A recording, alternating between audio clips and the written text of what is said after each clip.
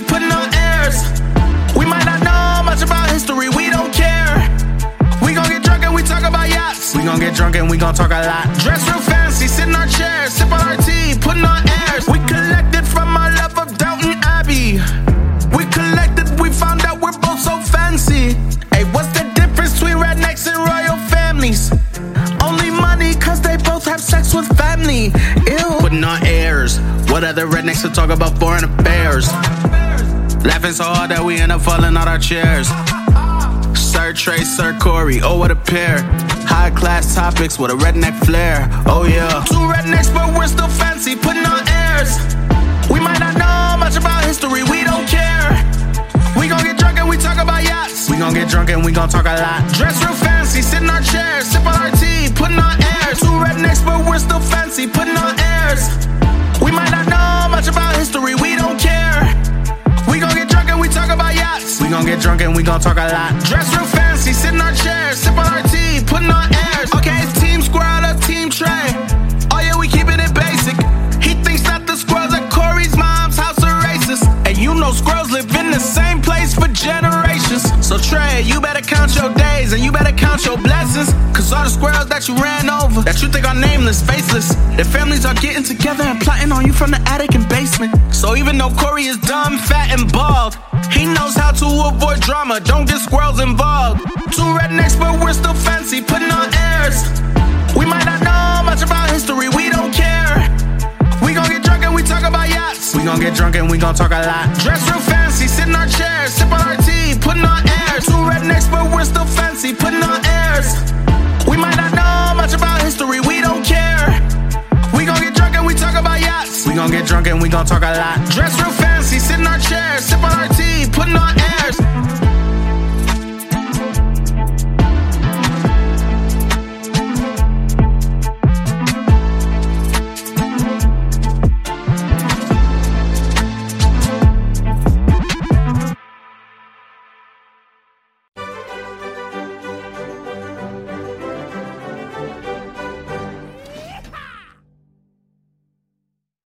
Airheads, welcome.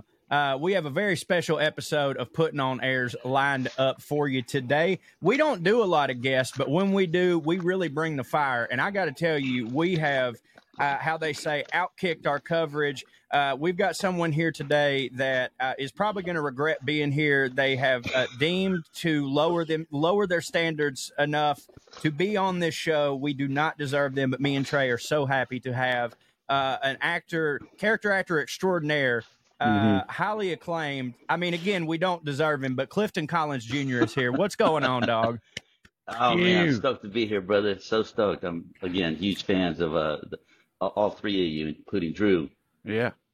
Well, nice. This isn't how I wanted to start this out, actually. I know. But talking about Drew, that's not what I meant. But I do want to go ahead and get this out of the way because on this show, you know, we talk about fancy things, but it's about two rednecks talking about fancy things, putting on airs. And I would like to get your redneck qualifiers out of the gate pretty quick because you've got some good ones that I don't think a lot of people know, that I know Trey doesn't know. I'm going to say them both at the same time, and you can take them as they come and say whatever you want on them. Number one, the Jackass pilot was filmed in your backyard, but redneck bona fide number one out of the gate. And number two, you directed the music video for Chicken Fried by Zach Brown. Those are two Hall of Fame redneck bona fides that I was not expecting. Yes, sir. And I did Jamie Johnson's High Cost of Living. No shit. That's a good one. Yeah. And he's literally like, how do I get this out? And his skin is like, wow, wow. So finally, cow, and he's got a little chunk of meat on it. Then he had to reload it, hit him again. Yeah, so we shot all of that. And then by the time he was done, he was like, hey, Cliff, he goes, hey, I got this bulletproof vest on. And I was like, oh, man, why is he talking to me? Out of everybody in this fucking house of mine in Hollywood. He saw the Mexican and he was like, shoot me. Hey, so, yeah, and we're on the same page here. So he goes, he had nudie mag. He goes, I want you to shoot me. I said, PJ, I said, no, dude. I said, Madison's daughter was like 6 or something. And I was like, dude, if this stunt goes south, one, you're my friend. And two, the headline doesn't read acting stunt gone south. Guy gets killed. It's Mexican killed a white guy in Hollywood. Right. You know, so I was like, no. So he went and shot himself in Griffith Park. I think MTV cut it out. What was your, like, how did you meet or get to know him in the first place? Like, how'd they even end up doing it over there? You guys were friends somehow? We had mutual friends from my roommates, and he was doing articles for the skateboard magazine. I can't remember the name anymore. So he was coming back and forth, and you know, we get stoned on the couch or whatever with Preston Lacey, the big dude, and a bunch of the other homies, and just come up with wacky ideas. And some not so wacky, like that time they wanted to crash the Traffic premiere when they saw me dressed all fancy. And Preston Lacey's like, look at the Mexican dressed all fancy. Where are you going tonight? I said, I got my Traffic premiere. He goes, ooh, we're going to go. I'm like, no, this is Steven Soderbergh. This isn't, no, you're not coming to this. Right. We're coming. And everybody was like, ooh, Traffic. I said, motherfuckers, I tell you right now, I says, I'm going to be doing an interview. I see any one of you motherfuckers, I'm going to take flight on sight. I swear to fucking God Almighty. I will just pummel you. I don't give a fuck who's here. I was so here. Well, because now you're speaking to my lineage. Now I'm not doing a comedy. You know, I'm doing a Soderbergh film I've got to act differently. Right. I can't be like my normal crazy self. So what did By the way, for everybody that doesn't, did they show up? What? Say that again, Trey. That what you said, or did they show up? They did respect it, thankfully. Nice. But who knows if they were lurking in the darkness? I have no clue. Yeah. I was going to say, for everybody that doesn't know, that was a hell of a Preston Lacey impression. That was very good. That took me back to my childhood. I do want to say this. I'm glad we got the bona fides out, but before we start getting out of control, which we will, me and you had, like I said, we've been talking on and off for a couple years, whether it be on Instagram, through text messages. We FaceTime last night. We've become buddies. So, you know, you've caught me up to speed on a lot of stuff that you're doing. And so, but I want our audience to know, you're currently working on a movie, right in the writing stages, about your grandfather, Ramiro G. Gonzalez. And man, you've sent me some stuff on him, and I love old Hollywood stuff, and I was not familiar. And I just wanted you to speak on that, what it is that you're working on. Tell us about, you know, Gramps a little bit, catch our audience up to speed, because it's a very awesome story. Yeah, my grandfather is Ramiro. It's actually Ramiro with the R. Ramiro Gonzalez. I don't roll my R's very good. Duly noted. So he was a vaudevillian actor. You know, there's this thing called erasure that got rid of a lot of all the musicals and the theatrical history of blacks, Asians, and Mexicans. So you got all the old Hollywood movies like Yankee Doodle Dandy, No Business Like Show Business, The Seven Little Foys, about all the vaudevillian families. There's none about the carpas of San Antonio, Texas. And those are like the ragtops. And my grandfather, my family, both of my grandmother and my grandfather's side, come from two of the famous four tent shows. My great-grandmother was classically trained in Mexico, who escaped Mexico when Pancho Villa declared war because her cousin was General Huerta, who became a dictator. That's General Huerta. Holy shit. There. That's my cousin. That's what my great-granny would say. But he was a dictator. He became president for a little while, and she and my great aunt Carmen and my great uncle Miguel, they were part of a group called the Hermanos Gonzalez, and they all danced for Pancho Villa's men. So when Pancho declared war, she was like, "Fuck this! He's gonna find out that I'm related to goddamn Huerta, and they're gonna kill me." So she crossed the border. The going bribe then was a nickel. And I remember asking my grandma when she was alive around the COVID time, I said, Granny, I said, how was it? Talk to me about that. What was it? Was it like Harriet Tubman's like Underground Railroad? You have to go at night, or like people giving whiskey to their babies to keep them quiet? She was like, no, mijo, it's just a big line. You give them a nickel and you get in. I'm like, you didn't have to hide or nothing? Like, no, that's not dramatic. I can't put that in a movie. Right. Yeah, you might have to lie a little bit on that. I just cut it out. But so my great grandmother came from 9 brothers and sisters that were entertainers, like many of the vaudevillian families, you know, the Donahue families, the Sedgwicks, a lot of your classic entertainers that crossed over into film. The Marx Brothers, Right. Eddie Cantor, Jolson. Fatty Arbuckle. Jolson, yeah, all of them. So you guys know. In any case, my grandpa came from a family of also 9 brothers and sisters. He wasn't the first, though. The first male of his siblings was Jose. So he was kind of deemed like, you're going to be the one that's going to lead the new family vaudeville act for the Carpas. And the Carpas was like roughly 1910 to 1940. And so it ended up that my grandpa was the funny one. So he ended up doing like all the acts. My great grandmother only spoke Spanish and Apache. She wanted to stick like, tradition. They don't want to abide change. And my grandfather's mentors in the Carpa circuits were always telling him, you got to start speaking English. You got to go to English, do your act in English so you can make that money. Because they got the real money, the white folks. Even though it's Jim Crow era, he couldn't perform in the white tents or the white theaters strip in San Antonio. And then being a vaudevillian, this is for all vaudevillians. You had Pearl Harbor, so you had the gas crisis. You couldn't buy rubber tires. You couldn't buy rubber things. You would get coupons for gas. So things like that. So, Grandpa just hustled. He got married when he was 17. My grandma was 15, and they hit the road. They was on tour by themselves at 17 and 15 and went to New York to perform, got robbed a bunch of times, like a lot of vaudevillians did. Right, because they were living out of their trunk. Out of their trunk. They had a money bag that would get stolen. Go ahead. Corey sent me a clipper. I heard you on Marin a while back, so I knew about your grandpa in the background and all that, which is really cool. But Corey sent me a clip that I guess you sent to him earlier of Groucho Marx's show, You Bet Your Life. Your grandpa was on there, and which he didn't want to go to. Well, I was going to ask, people on the internet just say whatever, right? So like in the comments on that YouTube video, there's like one of the top comments is somebody saying, what happened was this guy came on the show and he was so funny and John Wayne saw him. And then that's how he got into like movies, was being on this show. I was wondering, A, is that true? And B, you mentioned the Marx Brothers were vaudevillians. Was that like a connection did he know your grandpa because of the vaudeville circuit before that whole thing happened, or what happened? Not at all. They were separate, and Marx was way, way younger. And as the brothers, they really sucked as comedians when they were younger. The stage, their stage mom, had to keep changing their name because they would put up a show and they would get canceled like in a week or two. Really? Yeah. The Four Nightingales. Check them out. And they sucked. Closed.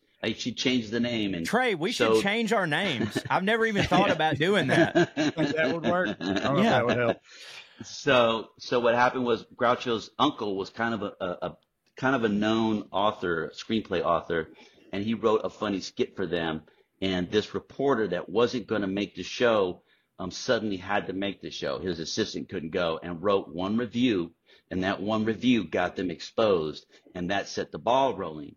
Groucho now, there's this guy named Walter O'Keefe that had a show on the radio called Double or Nothing that ran for about 10 years. And he was emceeing a cerebral palsy event at WOAI radio station in San Antonio, Texas in 1952. And they were running out of acts because back then the telephones were like 16, 18, 20 hours. Yeah. So artists are not showing up, or they're getting drunk or whatever, and they're running out of acts. And the guys there, the band, loved my grandpa so much, he said, hey, you got to let Pedro do his thing. Let Pedro do his thing. So he was like, all right. So he saw him do his thing. He had him on his radio show. The radio show got all this family that I have. That's how I opened his movie. And then he called Groucho because Groucho's ratings were diving. He was going to go off the air. So Groucho called Walter Keys. Well, I need some help, man. Get me somebody. They got my grandpa. My grandpa gets a call like, hey, we'd love to have you on the You Bet Your Life show. Groucho Marx. Oh, great. You want my skillet routine, or my frying pans, or my dancing, or my acting? No, none of that. He goes, well, that's what I do. What do you want? Like, you're calling a mechanic. You don't want me to work on a car? Right. It's like, what do you want me to do? And they're like, you're just going to answer a few questions. My grandpa's like, oh, fuck, man. I didn't even go to school. I can't even read. I can't answer questions. Like, people love what I do. It's like, no, I'm not going to go and look like I don't have the money to go. And they were like, well, we're sending you $300 for a first class plane ticket. And then Gramps was like, so he told my grandma. My grandma's like, that's a lot of fucking money. And they're like, yeah, but what am I going to do? I'm going to look like an idiot. And the guys at WRI were like, go, Pedro, go. I'm like, they don't want me to do, I'm handcuffed. I can't do my thing. So my grandma's like, yo, that's still fucking at least 240, 260 in our pocket. Like, how so? Boom, cut to, he's on the bus. Yeah, right. Cashed it, cashed it in. She got 240 in her pocket. Grandpa's taking the bus. He leaves early. He shows up, and then the producers, Eddie Mills, they all see my grandpa. I'm like, oh snap, this is the guy. He's got a big baggy suit. If you saw it, he's got a big baggy suit because it wasn't his. He didn't have a suit, so they gave him some didn't fit. So they tried to replace him. They couldn't. And then George Fenneman was like, just remember, there's going to be 2 mics, one for her, she's taller, one for you, don't you touch them. And I remember my grandpa going like, he just didn't even know that I knew what the fuck was going on, telling me not to touch the mics. Right. He's like, and don't try to one-up Groucho. He's like, excuse me, Mr. Fenneman, but how can I one-up Groucho when I barely speak any English? You know? And he was like, oh, fuck, we're in trouble. Yeah. And he ended up singing, dancing, doing his routine. And I just sent you a radio clip, which is not on the internet. Right. Which shows you, because the way it's cut in the TV version, because they'd air, and I'll send you guys, I found, right before I came out to Montreal to do this show, I found the actual postcard that Groucho sent him, signed by him, saying when the radio was going to air and when the television was going to air. So they cut out the part where he actually starts to sing. Right. Yeah. So when you see the video, you don't get the whole, it sounds like he kind of fucked up or stopped or whatever. But when you hear the radio version, like, oh, snap. Like he calls out the orchestra, the pit orchestra, and everybody. So knowing now, like having watched that, I loved it, and I was messaging you back, and I'm gonna put, if you don't mind, in post, I'm gonna put that radio clip in here if that's okay. Do it for everybody. I'll give you a green light. Because I want everybody to see it, and I'll put the YouTube link in here for everybody because it's great and his timing is so good. But now that I'm hearing this and going like, oh, he went on there and like all that was just kind of off the dome because they handcuffed him, like that's infinitely more impressive. Like that's crazy. No singing, no dancing, no joking. What did you do? I sang, I danced, and I joked. Yeah, I was about to say, you're telling a vaudeville guy, don't do any of the stuff that is why we would have you here. Like, that's crazy. And then also the questions that they chose were all city locations. Right. So Grandpa knew a lot of the cities and states from traveling the circuit. So he knew that because he was told, hey, we're going to Lubbock. We're going to Sweetwater. We're going to Clearville. We're going to such and such. And he knew how to get around. So did he like devise his own vaudeville routine? Because it's very common in vaudeville that there were just like acts that different, groups or entertainers would do. They'd be like, oh, are you doing the suitcase thing? Because I do the suitcase thing, or like that type of thing. It was very different than like modern day stand up. Was he doing established routines or was he like making up his own? He was making up his own, but as you know, a lot of the vaudevillians stole from one another all the time. Like it was more common. I think it was less, they didn't get as heated as they do today. Sure. Yeah. It was borrowing, not stealing, I'd say. It was like, oh yeah, I'm doing the old McCluskey 3, Yeah. Right. Yeah. Yeah. I've done so much fucking research on it. Yeah. So Grandpa, I got his frying pans at home so I could play 12th Street Rag, Beer Barrel Polka, the songs that he had learned. I remember playing this for Chris Stills, who's Steven Stills' son in Slash, and David saw these musicians, and they were like on a 78 record. So my grandpa's got to be like in his early 20s. He's playing with an orchestra, and he's just slaying like his fucking timing. His timing was sick. This one really great act that I have a video of that's also not on air is he wanted to come up with something new besides the frying pans. And so he took these 1936 Ford hubcaps, flattened them out. He got his pair of Dickies, and he made 4 pockets on each leg. So he's got 4, and he tuned them. And he had to bang the fuck out of them, tuning them. I remember every time. He tuned hubcaps? He flattened them out, and they're tuned, and they're still in tune. That's redneck as shit, my friend. Oh, it is. Oh, Grandpa, yeah. Necessity is the mother of all invention, as Cheech Marin used to tell me. And so my uncle just sent them to me. Strangely enough, I put them on. I felt like Indiana Jones. Like when I got the pants, I was like, they still exist, and the hubcaps are in there, and they're sewn in, and like I was like, they're real nice. I put them on. He played the La Clavelito Chino Chino, and it's a real easy song, La Clavelito Chino, because he had a variety show, which was one of his greatest joys, aside from working with John Wayne, because that was his hero. That was his hero. So the pants was just something new to keep it moving, and I haven't quite learned that song yet, even though there's only 8 hubcaps, and I didn't pull them out. I was dying to see them because it's got the original stitching still in there. Right. So yeah, to answer your question, and I got bottles, the original bottles that he would hang from a pole and fill them with water and play. And I'll send you a photo. He's like 9. Please. Well, on that note, you were talking about him being on the circuit. Now, in my research for vaudeville, because I've done a little bit because I'm a comedy nerd and I love that period. I know that there was the vaudeville circuit, and then black people had to go on what was known as the Chitlin circuit. Now, were Hispanic people also in the Chitlin circuit with black people, or was there a separate circuit for Hispanic people? Yeah, it was just the Carpa circuit, and there was a lot of Latinos that still performed in Latino theater. And that was a slightly more elevated, and that's more of what my great grandmother liked, because the carpas, you didn't have to wear a suit or dress nice. People had guns. A lot of times when they switched locations, they had to sew the bullet holes in the tent. It was a very like common a Wild thing. West. So it was the right. Wild West. Yeah, it's like you see those Wild westerns West. where like a caravan of actors or whatever comes through and sets up, and there's all these drunks in the crowd, with 6 shooters and shit, and Yosemite salmon while they're up there, That's some good shit.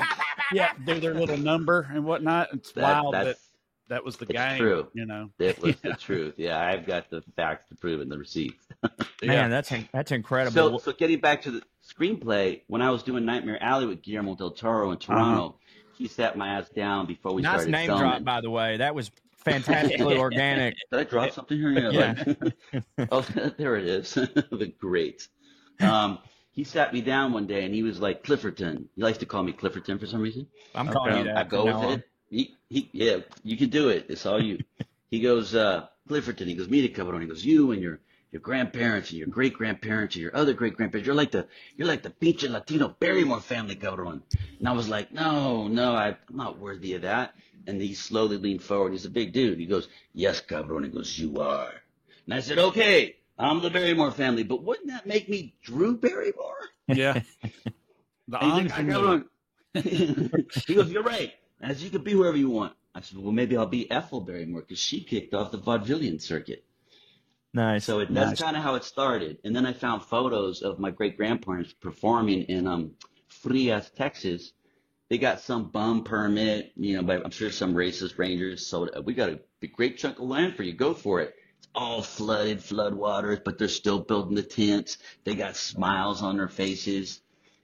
Happy to do it. Don't give a fuck about the floodwaters. I'll send you some photos. Yeah, that was some serious for love of the game stuff back then, man. Yes. Like that, like it was not glamorous. And then later, some of those people were able to transition, your grandpa included, transition to like actual traditional Hollywood. But a whole bunch of them, never made that leap. And it's like, as a comic, I'm out here on the road all the time. I'm flying. I'm going to Indianapolis tomorrow, but that's the thing. It's like, I'm not going there in a box car or nothing, or like an old rickety bus. I don't have a trunk full of, props and carry my whole family with me. And, I got my 5-year-old in a suitcase. He jumps out, does a little dance, whatever. Like, we don't have, it ain't like that anymore. And I should be more grateful, I guess, for the different circumstances. Well, and think about it. The black people had it a little rougher, and it's something my grandparents would mention as well. It's like, we had it bad, but we didn't have as bad as those colored people. I said, really? Because also you had the sundown towns. Right. So you had to finish your show before that time. Mm-hmm. And the people that owned the theaters, if they wanted to be assholes about it, they would keep your pass. So guess what? I got a star vaudevillian, because if they couldn't sell out their white seats for what my great grandparents and grandparents, they call them, that act, or ese cabrón, that asshole or that jerk, es un pinche mataperros. His act is mataperros, meaning an act so bad it will kill a dog. Yeah. Mataperros. Yeah. Yeah, ese cabrón mataperros. That guy kills dogs. It's just the same. I love it. when you suck. Yeah. So a lot of these white acts, if they weren't sold out, a lot of times the white owner, because they had a crossover appeal, the black entertainers. Like think of a Richard Pryor back in the day. Yeah. Yeah. You know, like I think of like Burt Williams, for example. If you had a Burt Williams, like, hey, is Burt Williams free? Is he in town? Is he local? Is he near? Like, come on, I need him in here. So they bring him in because you had to sell all the other seats before you can get to Burt Williams. So that way you could sell them out. Yeah, Right. it was rough, man. And the chop suey circuit, that was hard. You had the Japanese Asian, internment camp. okay, yeah. Yeah. Yep, chop suey circuit, and they called it that because chop suey was the first food that was deemed edible and delicious because they tried to demonize the Chinese after they were done with them because, hey, the Transcontinental Railroad's done, Right. so why don't you get the fuck out now? Right. And we couldn't get rid of them. Their food's not fit for a dog. It's not. Well, maybe some of their food's good. So they realized they were going to stay. They started we like chop suey. So now because they like chop suey, the first food, well, let's just add it to the circuit. They'll like the circuit. They like the food. Chop suey circuit. So it might seem racist, but when you understand the origins of it, Right. you see it was a way to save themselves. And then the Japanese entertainers would shorten their names to stay out of the Japanese internment camps. And Right. they would hop on the Chinese circuit and they would take them in. Artists, we're looking out for each other. Artists. Damn. That's Period. wild. Yeah, it's a different time. So you had this in your, in your blood from day one, and you grew up out here too, right? You're a native Angelino. Yeah, I was born in L.A. At what point in your life did you know or think that you wanted to, go into the family business, like real early, or when did that No, I happen? started tap dancing when I was 7. It was and playing musical instruments, the frying pans, the clarinet, the saxophone, tap dance. I still tap today. But it was really important for all the kids to, one, have a creative education, like meaning musical, some kind of talent, and two, academic. That was imperative because he couldn't read. Yeah. So he called Mike Wayne, John Wayne's eldest son, who's passed away a while ago. My grades were really bad in the 8th grade, so he made a phone call to get me to Loyola High School. Once I got to the high school, I got fantastic grades because I was surrounded by people. I had a terrible home life, with the exception of I ran away at 16. My grandpa ran away at 17. My great-grandmother ran away at 16. Family So tradition. It totally is, except I wasn't married. There was just a loveless house because I had a stepdad and stuff. Yeah. So, but once I got to school, I was surrounded by people like, I don't want to be the only dumb guy here. So I started getting good grades. And I thought, am I really going to go to a college prep school and then go to maybe an Ivy League school so I could work a fucking 9 to 5 with 2 weeks paid vacation? Like I sell my life away for a price per hour. And that's making it. That's the rest of my life. I don't want to do that. And I said, I'll be an actor. And also I was a class clown. So I would, if I knew I had a joke that I thought was going to hit, I'd roll the dice. Because if it hit, it was worth getting detention. Of course. And Right. it sucked. Yeah. And when it didn't hit, I'd get what's called jug, justice under God. Yeah. Yeah. and you knew when it didn't hit because it was just crickets and you're like, jug. I'm like, fuck. But when everybody's laughing, the jug was worth it. Of course. Of course. So it was natural. I think everybody's naturally an actor, whether you're lying to the cops, you're an authoritative figure, or your wife, or your dog, or your kid. We're all acting. You know what I mean? But is it on paper? Is it scripted? Who knows? Maybe it is. Maybe you did write it. You didn't want to fuck up what you tell the cop or your wife or your whatever. But you got So into it professionally pretty young, right? I mean, you pretty early I on, did. you were getting roles and stuff. I was literally grandfathered in. Yeah. I auditioned for 2 months. I didn't know what the fuck I was doing. My grandfather had to drive me because I got Taft-Hartley'd. And it was a Say No to Drugs commercial, as ironic as that might be. You were really acting, huh? Acting my ass off. Actually, at that time, I hadn't touched anything. Oh, okay. Coffee was like the hardest thing I had done, which we started drinking at like 7 and 8 with my grandpa. Yeah, and then from then forward, but cut to like a set like Star Trek, where you're working 18-hour days. Every day was 18 hours with a 9-hour turnaround. I was complaining about a 9 to 5, but at least now it's like it's different when you're going to entertain some people and you're going to lighten somebody's life just for a couple of hours, or you're going to make them think about something that matters, or just alleviate a little pain for the day.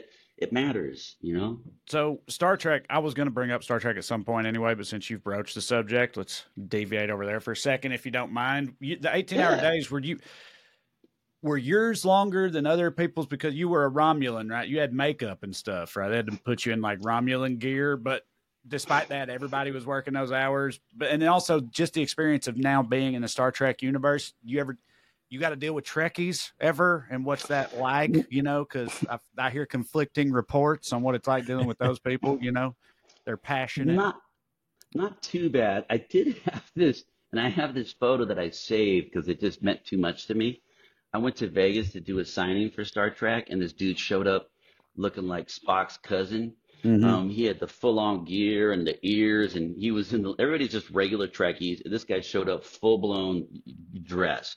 Yeah. And he goes, "Hello, thank you for joining our world. I have brought you a photo." You know, so he brought me his own photo signed, and he found some octagonal like hallway. That looked like that's why I kept it. I still got it. I'm gonna send you guys a photo. I have it on the phone.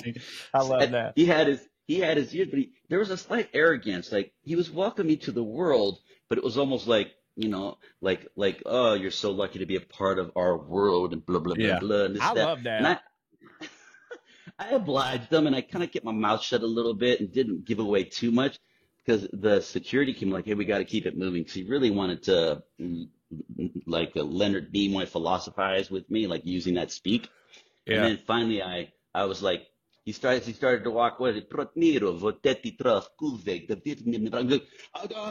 He like just tried to come back and fight the security, come back and talk to me because I was spewing real dialogue from Star Trek. Right. So you're fluent in Klingon. No, Romulan's different. Oh, that's right. Romulan's That's a new right. lingo. J.J. Abrams brought in a linguist, and they created the Romulan language. That shit bugs me out, man. That's so crazy. It's so crazy. I know, right? Like George R. R. Martin and that, and like that's just a whole different level of like talent, dedication to the art. Like it's nuts. So what was that experience like? Tolkien with all the Middle Earth stuff and all the languages in there, the sheer amount of time he put into just like he devised each of those languages. Yeah, right. And Elvish and all that stuff and those Klingons are racist too. Like they fight. They're so fucking racist. Yeah, that's funny. No, they're racist as fuck. Like they speak their own language. The Klingon. There's 3 dictionaries. They speak it fluently. They're committed to the role. There's no yelling cut at these motherfuckers because they will laser you. Whatever the fuck they need to do. They fight with the Romulans. They fight against whatever their fucking space races are. But they literally, it's weird to watch because it's legitimate racism. It's legitimate. So it's just proof again that racism's taught, right? Right. Yeah. So let's just jump around a little bit. I know that we go back to when you were getting started. One of your first like big roles was 187, right?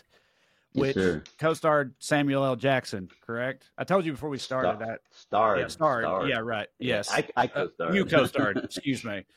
I told you before we started, my dad owned the video store in my hometown growing up, and I remember us having that one in there and everything. I can like vividly see the box art in my head, but Samuel L. Jackson, obviously, I mean, he's an icon, and I think I remember hearing you say when you were on Marin talking about that experience, he became like he was sort of like a mentor of sorts for you, right? Like from that 100. point on, not like sort of. I speak to him probably 2-3 times a week.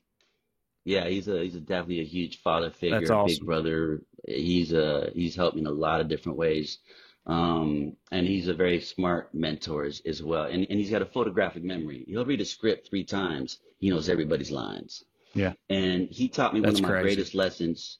You know, you hear these actors talk about, I want to be spontaneous, I want to be this, I want to be that, and that was taught quite some time ago. I've learned through Samuel. Albeit it takes a lot more work. We had 5 days of rehearsal on 187, and we rehearsed in sequence from beginning to end, and we shot in sequence, which is very rare. No shit. You grow as the characters. Right. Oh yeah, you grow as the characters, you grow as friends, you grow as the characters in the movie, the relationships. So it's a real beautiful way to experience, like a play almost. And Samuel paces himself for 4 days, just regular reading the sides, rehearsing line, da da da. On the 5th day, the monologues in the movie were even bigger in the screenplay. And I remember having the 357, and I remember Sam sitting there like this, like reading his sides. And Kevin Reynolds like, hey, Cliff, you guys ready to go? And I'm like, and then Samuel looks up at Kevin, and I'm like, yeah. And earlier I tried to show him that the 357 was open. I said, hey, Sam, it's open. And he wouldn't look at me.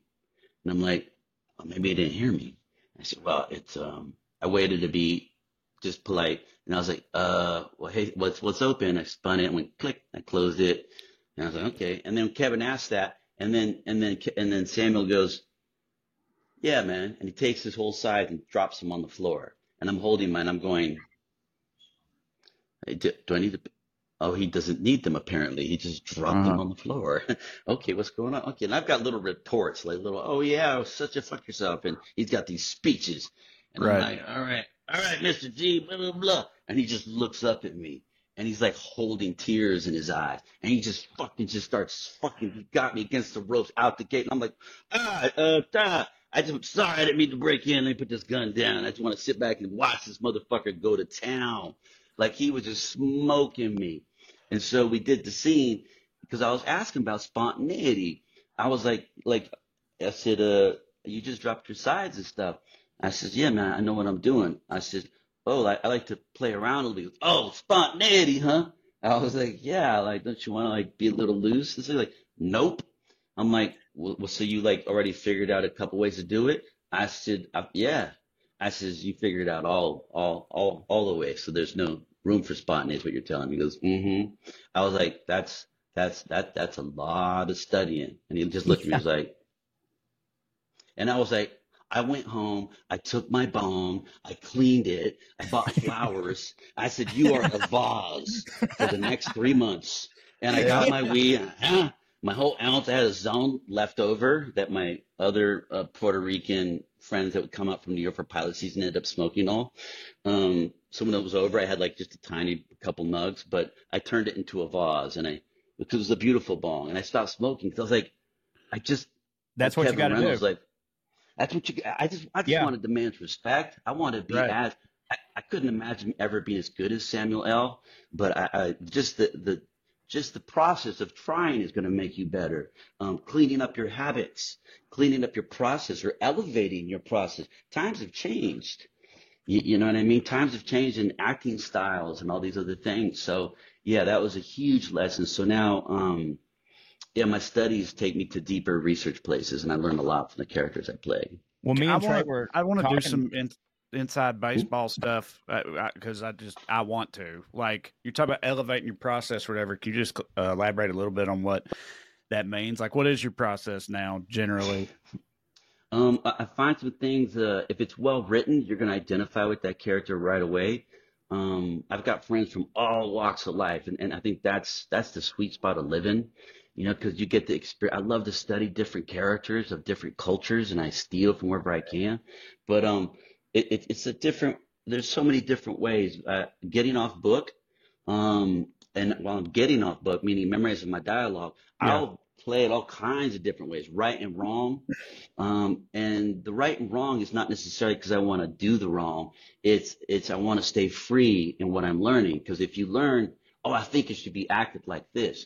If you memorize the dialogue with the way that you're going to act it, you will be indirectable.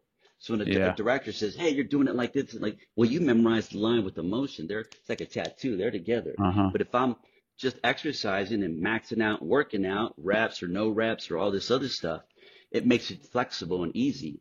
And then from there, I go into research, like, where's this character from? What's affected him? And then I find real people on YouTube, and I find that, and then I delve deeper into whether I need to go into a doctor website or psychology, or I get real deep into the mindsets. I like that.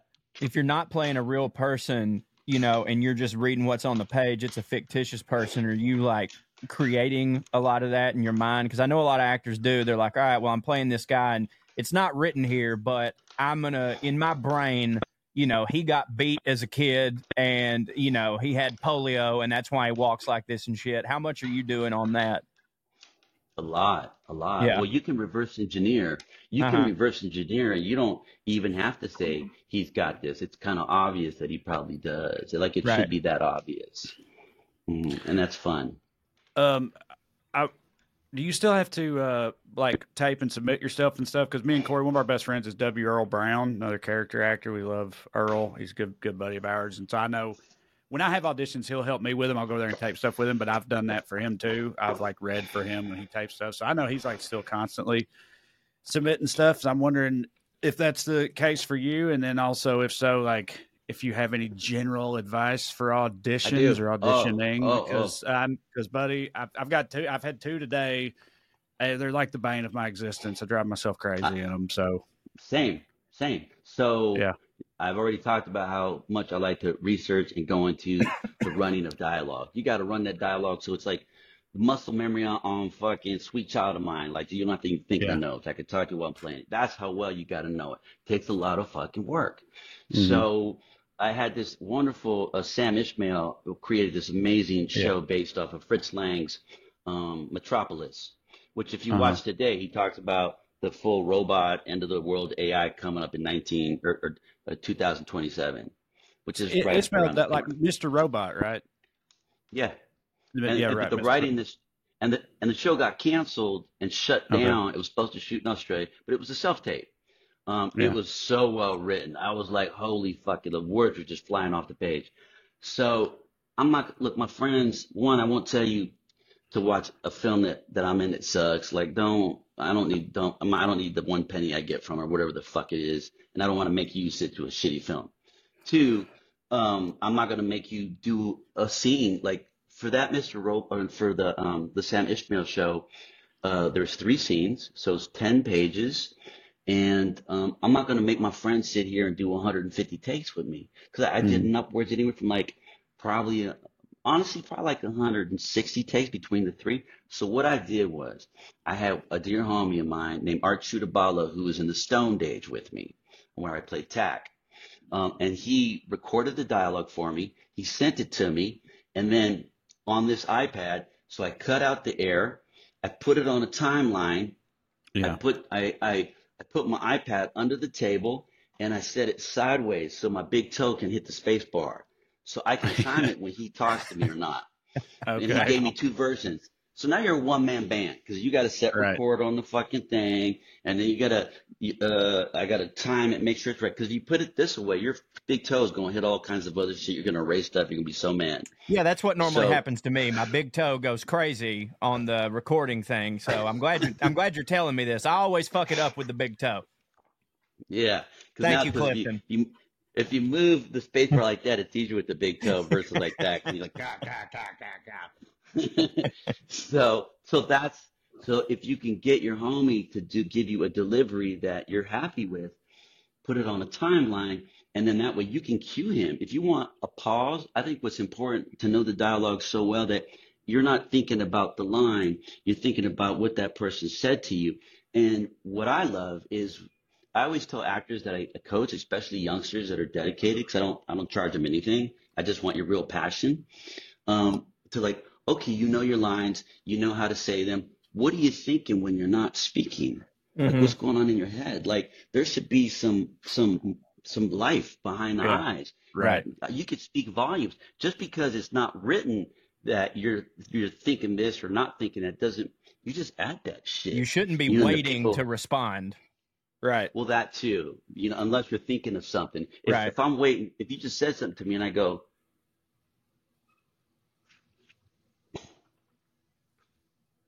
I mean, there's so many levels there, and I didn't say a word.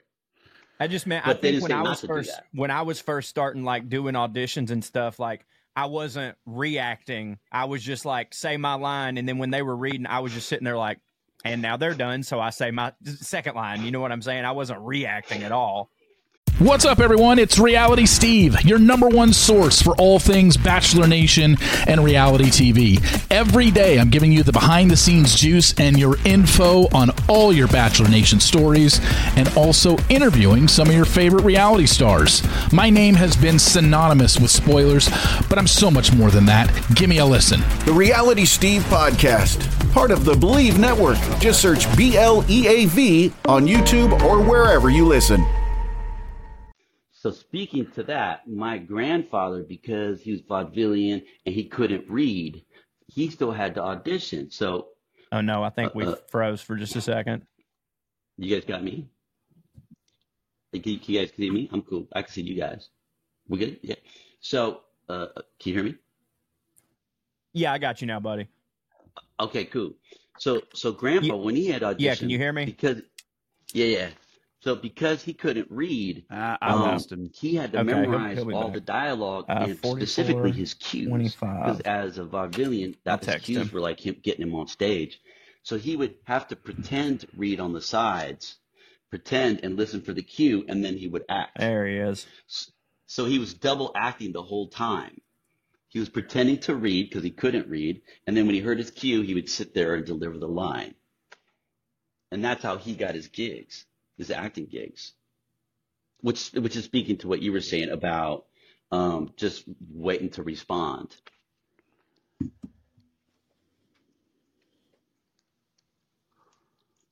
Did you guys get that? Yeah. Let me. Am I here? Uh-oh. Oh, looks like you. Oh, okay. Oh, gotcha. How's that? Am I back?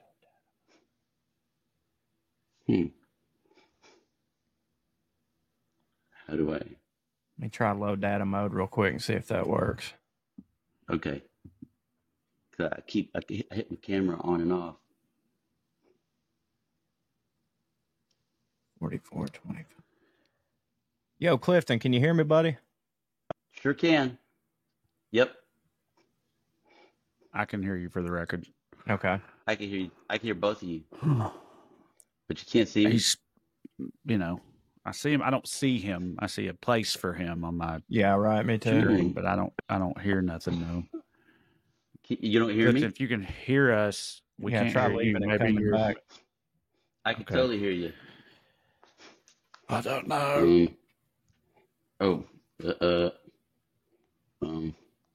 Hold on.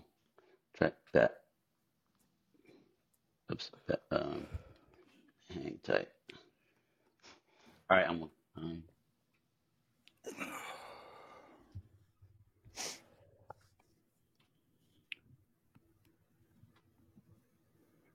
Well, this is smashing so far. Oi.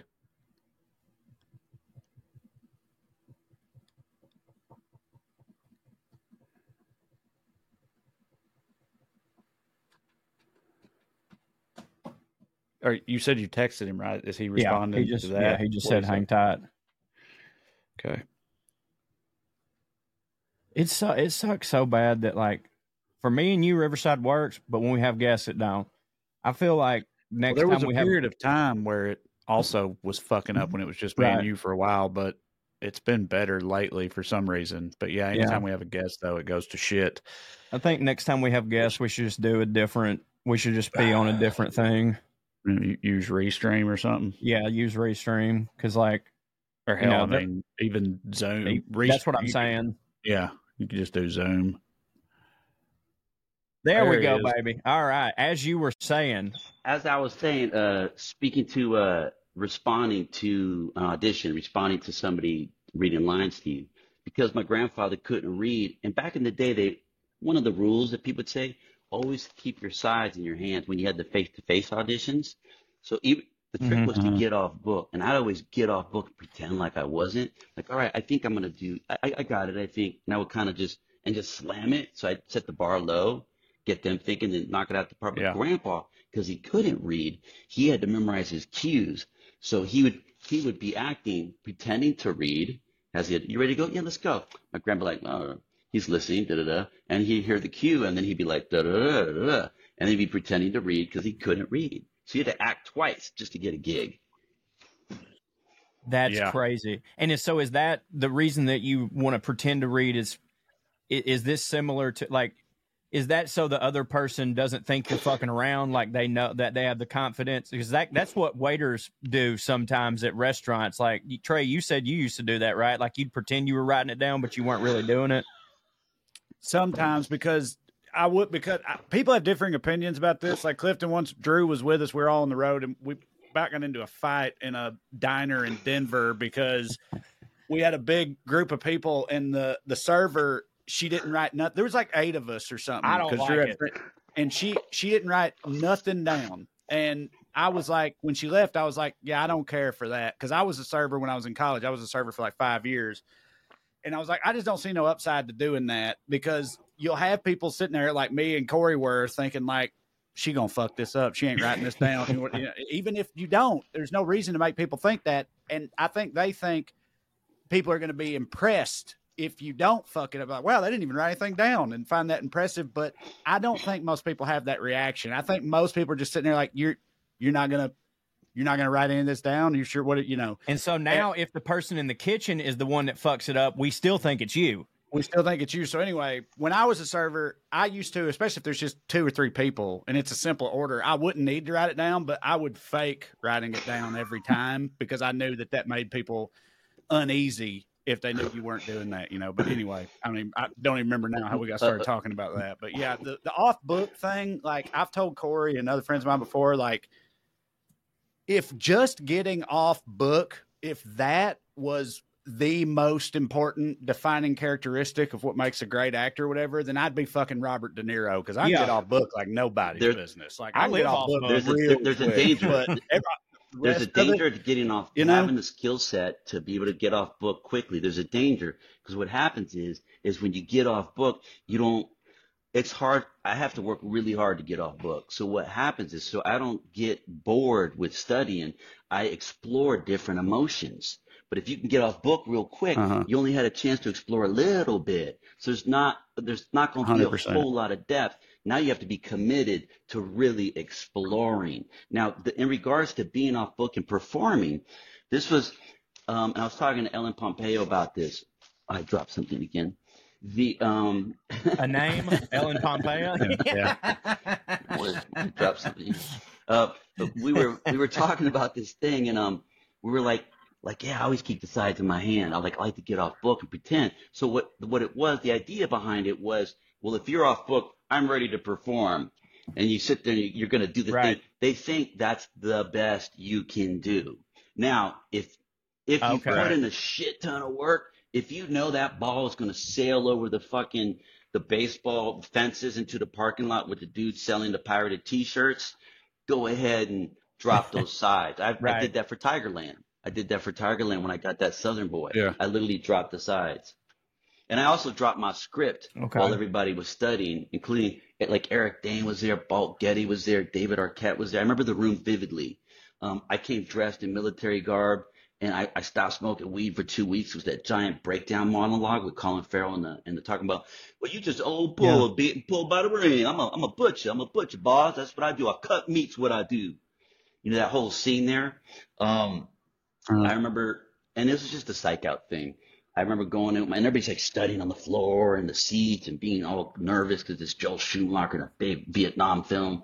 And I just remember going in with my screenplay and I knew how to drop it so it would land flat. So I remember just going, you hear it smack. And everybody else is flipping. I'm just like, smack. And I go,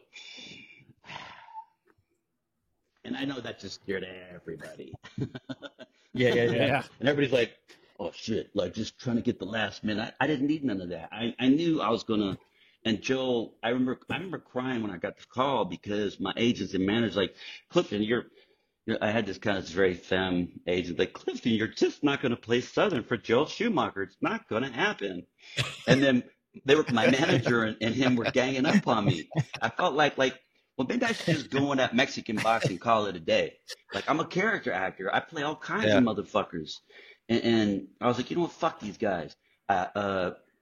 Sam Jackson had told me about this role in Runaway Train, I think it was, and Schumacher was going to do it. And it was a 3-day role, little role. If I could do a Southern role for him, I could be a bona fide character actor, bigger than just a Mexican actor. He dropped out. I think Barry Sonnenfeld did it.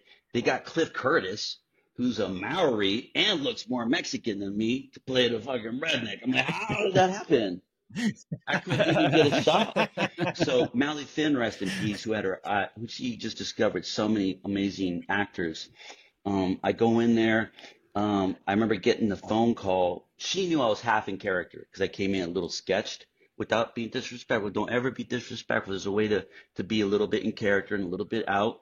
You don't get a second chance for first impression. So it's best if you have an accent, walk in kind of halfway in that accent. Not fully, just to have it. You can turn it up, but don't go from like normal talking, whatever that is that day, because my accent changes per character. And I just remember I got the phone call and Joe was like, you guys, I can count the top auditions of my entire career on one hand, and Clifton Gonzalez Collins Jr. is one of them. And I just remember like the tears falling down because I almost gave up. I almost said, fuck going after this role. Right. My manager, gay agent, is telling me I shouldn't do this and I'm never going to do it and I can't do it. I almost said, and the fact that I stuck by my guns and I got a new manager at the time and a new agent, it was a defining moment for me personally as an artist. That's awesome. Well, because this is putting on airs, and we'd be putting on airs, and we'd be talking about fancy stuff. You've been in the business, very fancy things. You've been in the business for a long time. So this is sort of a two-part question, a little bit, one from me and kind of one from Trey. So since you've been in the business for a long time, what was your first like holy shit moment in Hollywood? And by that I mean like something that made you be like, oh my God, like this is Hollywood. And also, second part to that, how has Hollywood changed from like when you first started to now? So just addressing that first question, it's really, are you in it for the glory or the fame? You know what I mean? You can get involved with those projects that are not really artistic, like the big money movies. And as you can tell by my resume, I haven't done too many of those. So I love to work with real artists. I love to work with real collaborators. That's my favorite. Like I feel like I'm part of a community. If you're just some actor coming in and they're just throwing gobs of money at you, that's not really my jam. Like the decadence of it is discouraging to me. I've been in a couple of situations where I was like, this might be the preconceived notion of what people think Hollywood, like the Roaring -- with Fatty Arbuckle with cocaine everywhere and all that shit. That's what I meant. Okay. Yeah. I had one. Yeah, like if you walked into a room and there was just like a line of cocaine that you had to do before you could go to the bathroom. I had one situation, and all my history, and there was a new actor with me, and I had let him know, just so you know, buddy, this is not how every movie is. I've been doing this at the time 20 years. This is my first experience on this one. And I'd know when other people were of that ilk. Like, I don't want to party in the cocaine room. That's not my jam. I'd like to smoke a joint and get creative. Right. But I did have a situation where I had a moment where I was in a legal in another country, a jacuzzi, with a director who I won't mention and who I adore. And we were getting a little tooted out because I felt like I had to a little bit. And of course, and it's not my jam, so it was kind of weird. These two prostitutes want to take me upstairs. They're like, he's already paid for it. Let's go upstairs. I'm like, no, I want to talk. Like, I want to talk shop in a jacuzzi with like 8 naked chicks, the director, and this actor whose his first gig was like, oh my, and he's married, so he's not cheating at all. He's like, please save me. It's getting fucking late. He's like, he's bragging to these chicks. This actor, he's like my Robert De Niro. The movie we're doing is like 7 and blah, blah, blah. And you should see him in this movie and see him in this. I'm like, you don't got to blow me up. These are hookers. They don't care what the fuck I've been in. Like, you already paid for it. They don't give a shit. I could be on Hannah Montana. They wouldn't care. So, which didn't exist at the time. And then at one point I was like, okay, I'm over this repeat, the merry-go-round of conversations. I said, look, dude, the movie we're doing, I'm not fucking Robert De Niro, okay? And the movie we're doing is not like 7. It's more like 3.5 at best. I said, and it's fucking 4 a.m. I need to get the fuck out of here. And then he goes, no, you're not leaving.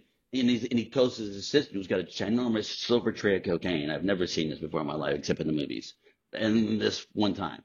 He was like, do not give him his pants. I says, I will walk down this alley in my glorious naked beauty, and I will beat the fuck out of that assistant. I'm taking my pants. And then the poor other actors like looked at me like, please don't leave me, Clifton. My wife, please don't leave me. I said, come on, buddy, let's come with me.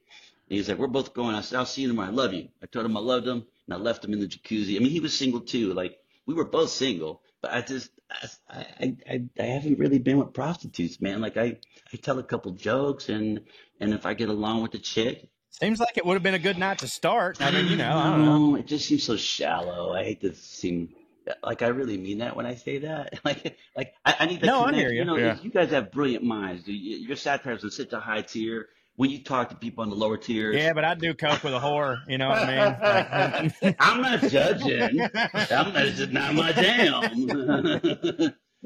Yeah. No, I'm happily married now. I'm just saying. No, some people like wraps. Some people like burritos. You know what I mean? But no, man, like you were saying earlier, like you really want to work with people, that you can collaborate with artists. I mean, dude, like just to name a few, notable to my taste, particularly like Philip Seymour Hoffman, Guillermo del Toro. You work with Quentin Tarantino and Once Upon a Time in Hollywood, like working with these big names. And like, especially, Philip Seymour Hoffman, rest in peace. Like when you're on these particular projects, and I know you're an actor, you've been doing it for a long time. So at a certain point, it's like, look, I'm a comedian. I've done a million shows. At a certain point, it is just clocking in. But when you're doing these projects, is there a certain sense of like, we're really doing some shit here? You know what I mean? But you got to be on that tier of, and a lot of times there's not a lot of money. But when you find out, like I'm going to lose a good chunk of change. We by the grace of God, I'm so grateful for my production staff here on this project called The Last Frontier that I'm doing with Knoxville and Jason Clark, and a couple other reputable actors. They made it happen, and I'll finally be getting down with Joaquin Phoenix for the first time. And you dropped something. Ari Aster is the director who. So that was. Yeah, we talked about this last night when I was cooking dinner, but I didn't know if you could bring it up, so I wasn't going to ask. I just closed. We've been like on pins and needles, about to lose it for 2.5 weeks. It was like we were all jumping in, squabbing together. I was having to send texts and emails to the producers, my managers. It was just. We were FaceTiming while his agent was calling him about this. I've never felt more Hollywood in my life. I was sitting there making some spaghetti. I was like, oh, shit, I'm on the ground floor. You really were the first to know. I told my mom this morning and my sister. I told you first, and then I told Slash. I got to tell Samuel. Samuel's waiting to hear. Sam Jackson. That's awesome. Last time I got to spend time with Joaquin Phoenix was when I was spending time with Heath Ledger and Philip Seymour. So it's a bittersweet moment because Heath was really a dear friend and looked out for me. He protected me the one time where I almost got in trouble with the paparazzi. I remember the paparazzi. Tell them what you did. We were at this club called Las Palmas, and we were outside, and this one paparazzi, and I'm good with the paps. Like they've taken care of me. Like the rare occasion when I was too drunk to drive, they'd be like, "Hey, there's cops around here." The management likes to call the cops when they know celebrities or actors are leaving. I said, "Hey, we'll drive you home and park your car and whoop-de-whoop." I said, "Bet." Gave them my keys. They drove my ass home. Gave it, locked it up, gave me my keys back. So anytime I see these paps, I always, whatever they need, anytime I take care of them, because I know they're always looking out for me. But this one particular guy was known to be a little crazy, so he wanted to pick. So me and Heath, and if you knew Heath, you called him Cliff, because his real name was Heathcliff. So, like, his family called him Cliff. So we were sitting there taking some photos, and then by then, Heath was like, "Hey, that's enough." I said, "All right." And then he started clicking more and more and more and more and starting to get aggressive. I said, "Yo, man, why don't you slow your roll a little bit, pump the brakes?" And he started to get really crazy. And I had a little bit of the fire water in me. So I cut myself loose. I took myself off the chain. I'm going to go out in the street and chase the cars. And I just I'm sure those photos are out there somewhere. But I went for him because he was being aggressive. So I went for him. And next thing you know, I feel like the back of my neck getting grabbed. And he threw me in the back of his Beamer. And then we just spun off. It was the only negative situation I ever had paparazzi, but he was beloved, and I was supposed to see him. I was shooting Brothers, the John Sheridan Jim Sheridan film with Jake Gyllenhaal and Tobey Maguire and Sam Shepard, rest in peace. When I remember they were getting ready to do my close up, when Toby was like, "Oh my God," he goes, "He just died," on his BlackBerry, and I'm like trying to stay focused because we're gonna do my close up. It was a heavy scene, and I was like, "Huh?" And he goes, "Oh my God, geez, Heath just died." I'm like, I couldn't imagine who I'm supposed to meet Heath for reshoots on Batman, and I have to do reshoots on The Horseman with Jonas Ackerman. So we're gonna meet up in Chicago, and then I said, "Heath who?" He's like, "Heath Ledger," because Toby didn't know Heath. And when I was like, "What the fuck?" I said, "Shut the fuck up, man." I said, "No." He goes, "No, really, I'm serious." And I was like, I just remember looking out at the trees, looking at the floor, and I was like, "I'm sorry, Jim. We gotta go. I don't mean to be an asshole. We have to go now. We gotta go now." 'Cause I was about to lose my shit. And we did 3 takes, knocked it out the park. I said, "Can I go? Is the gate clear?" And like, yeah. I just remember running to my trailer so I could just break down. I broke down for like 2 hours. Yeah. And I remember getting a knock at my door, and it was Natalie Portman, who just came in. She just hugged me, just held on to me. Just sobbed. So working with Joaquin's going to be a beautiful, like, closure, so to speak. And I'm friends with some of his family, Rain, and it was a sad day when River passed. I remember being traumatized about that. So it's going to be special. And it's a different level. And I'm going to lose some money because they got to move some days here. So I made some agreements and I coughed up some shit. I said, "Hey, take this, take that. I don't need this check. Why don't you keep that?" So there's some things that were done. I'm happy to do it because of the people I'm working with. Right, because it's just one of those projects where you're like, well, it's artistically, it's going to be very fulfilling. So I'm totally fine to, they're not going to, I'm not going to cut my lights off. I got enough saved up. I'm not going to break like even. I'll make a little bit, but it's not like, Yeah, you still got prison ramen money, I believe. Correct? Not really. I mean, I do have royalties. Well, I still see it pop up all the time. Trey, you know about his book, Prison Ramen? I'm aware of it. Yes, I have not read tell it. Tell him the fun fact that you told me last night. This is fucking great. Prison Ramen. There you go. So it before Christmas, about a month or 2 before Christmas, it hit this. I was getting all these Google alerts. Like, what the fuck's going on? The AP news and this news and that, like Reuters and these high-end news outlets. Prison Ramen became the #1 banned book in prison. And I was like, above Sun Tzu's Art of War, above the 48 Laws, like above all the real, legitimate critical thinkers, you're going to put our book. Who's the brain trust that said, "Oh my God, stop them. Don't let them get the Prison Ramen." Yeah, Art of War is okay. 48 Laws, that's good. As a man thinketh, okay, but not Prison Ramen. So I don't know if this is a racist thing because Sam Jackson did the foreword, or look, I know a lot about the penal system, so who really knows? But I was like, did I hire my publicist to do this? I don't think I'm paying her right now. This is the best press you can get. We've already got contraband. Cell phones, the whole nine. So, and I donate 20% of the proceeds to Father Greg at Homeboy Industries, who works with at-risk gang youth. Nice. Yeah, they got a 70% success rate, whereas in the American system has a 70% recidivism rate. Recidivism, Father G is a true saint. When you meet him and the counselors there, you can walk in there, and if you're having a bad day, somehow one of the counselors or Father G himself will just say something like it's as though you spoke to him before you walked in, but you didn't. Like he's magical, truly. I can't say enough things. I know Jim Carrey paid $20 million for a building for the homies to learn how to transcendental meditate. That's very but to hear the homies talk about, say, "Hey, did you go there?" Because I love transcendental meditation. Yo, bro, when you're in your brain, you're floating and all this stuff, and all their worries are gone, homie. I'm like, oh snap, you did get there.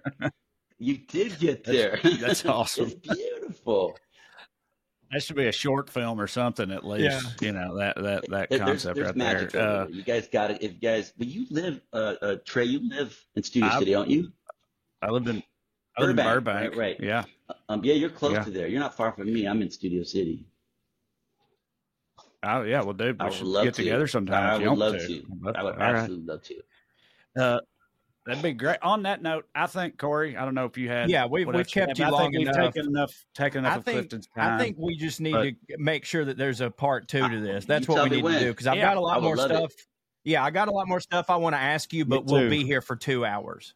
So anything you want to plug on the way out? Anything aside from all the stuff you've already talked about? I'm pretty stoked, man. I'm just it's just dope to finally sit down with y'all. I think part 2 I think would clear that up. And who knows what the fans are gonna say too. And I'm gonna text y'all. You got the radio piece, and I'm gonna text y'all some of those photos. Yeah. You know what? I'm gonna send you some original clips of some of the Western Union letters that I got. And you guys can rifle through them. Well, hang on with us. Hang on with us here while that damn file uploads. But Airheads, hope you enjoyed it. That's Clifton Collins Jr., everybody. This here episode is sponsored by Blue Chew. Let's talk about sex, babe buzz. Guys, remember the days when you were always ready to go? Remember what that was like? That hit, didn't it? Well, we all get older. It's okay, though. Now you can increase your performance and get that extra confidence back in the bedroom. It can be yours. Listen up, BlueChew.com. Blue Chew is a unique online service that delivers the same active ingredients as Viagra, Cialis, and Levitra, but in chewable tablets and at a fraction of the cost.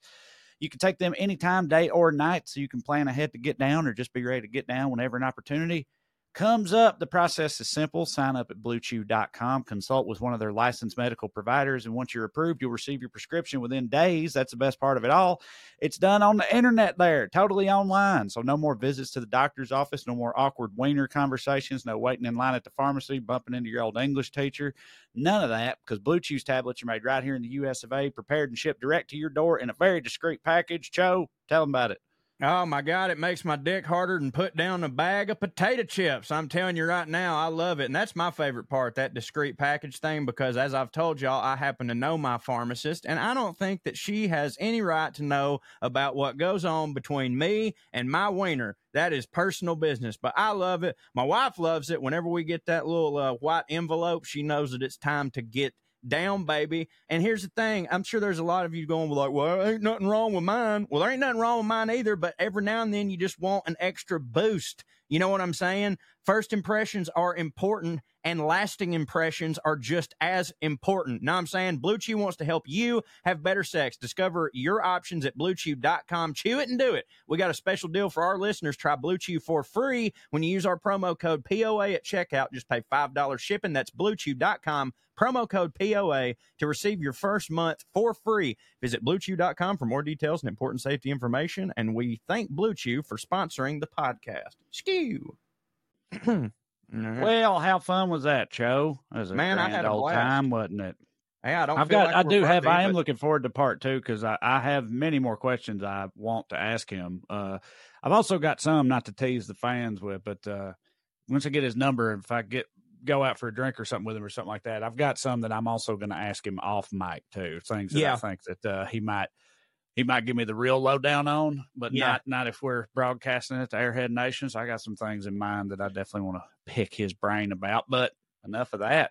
What a lovely gentleman. Lovely gentleman. Well, I've got some airmail, Trey, if you don't mind. Subject line. Hey, Cho, read my fucking email. Emu War suggesting Aussie fan again. Oh, all right. Well, let's do this. Good day, mate. I listened to the live for the 100th today. Gave me a good laugh at work, so thanks. I know you, Pad, love the NFL and college football. You know, the padded up pussies that wear the helmets. Well, on the first, I can't do this the whole time. Well, on the first weekend of March, the Australian Rugby League, not Union, are having their season opening games in Vegas. I would love for you two blokes to have a look and maybe throw a few comments on POA and give us your thoughts. I also know you like to see some strange animals, so I attached a few numbat photos. It's a small marsupial with their last wild populations found in Western Australia. We run a small group that is dedicated to ensuring their survival once found across most of southern Australia. The total population now stands at just a couple thousand individuals. I reckon you blokes could call these Aussie squirrels, and these do feel love, unlike your rodents. Get a dead dingo's donger into you. Cheers, Rob. Here's the little guy right here. Took a turn at the end. As soon as he was talking about these goddamn numbats or whatever, I was like, I know squirrels is going to come up. It sounds like Aussie squirrels. I don't want to fucking hear it, but yeah. Oh, that's nice, mate. Thanks for the rodent pictures, rodentia. Yeah. What are they? Oh yeah, their rugby stuff. You know how you said rugby league, not union. There's like regular rugby down there. There's union rugby. There's Australian league, Australian rules football. I think all those things are different things too. And really, I think, or at least like marginally different rules. And I think so. Yeah, pretty sure. And they, who knows? I've tried to get every year or every time it's the World Cup, I try to get into soccer and like I end up not being able to kind of, but rugby, I feel like that's close enough to football that maybe I can. Like I've seen, you don't think so? I've tried before. Cause there was Amazon All or Nothing where it's like a in season with the Arizona Cardinals or that show. It's like Hard Knocks, but during the season. Before they ever did, that's not just an NFL thing.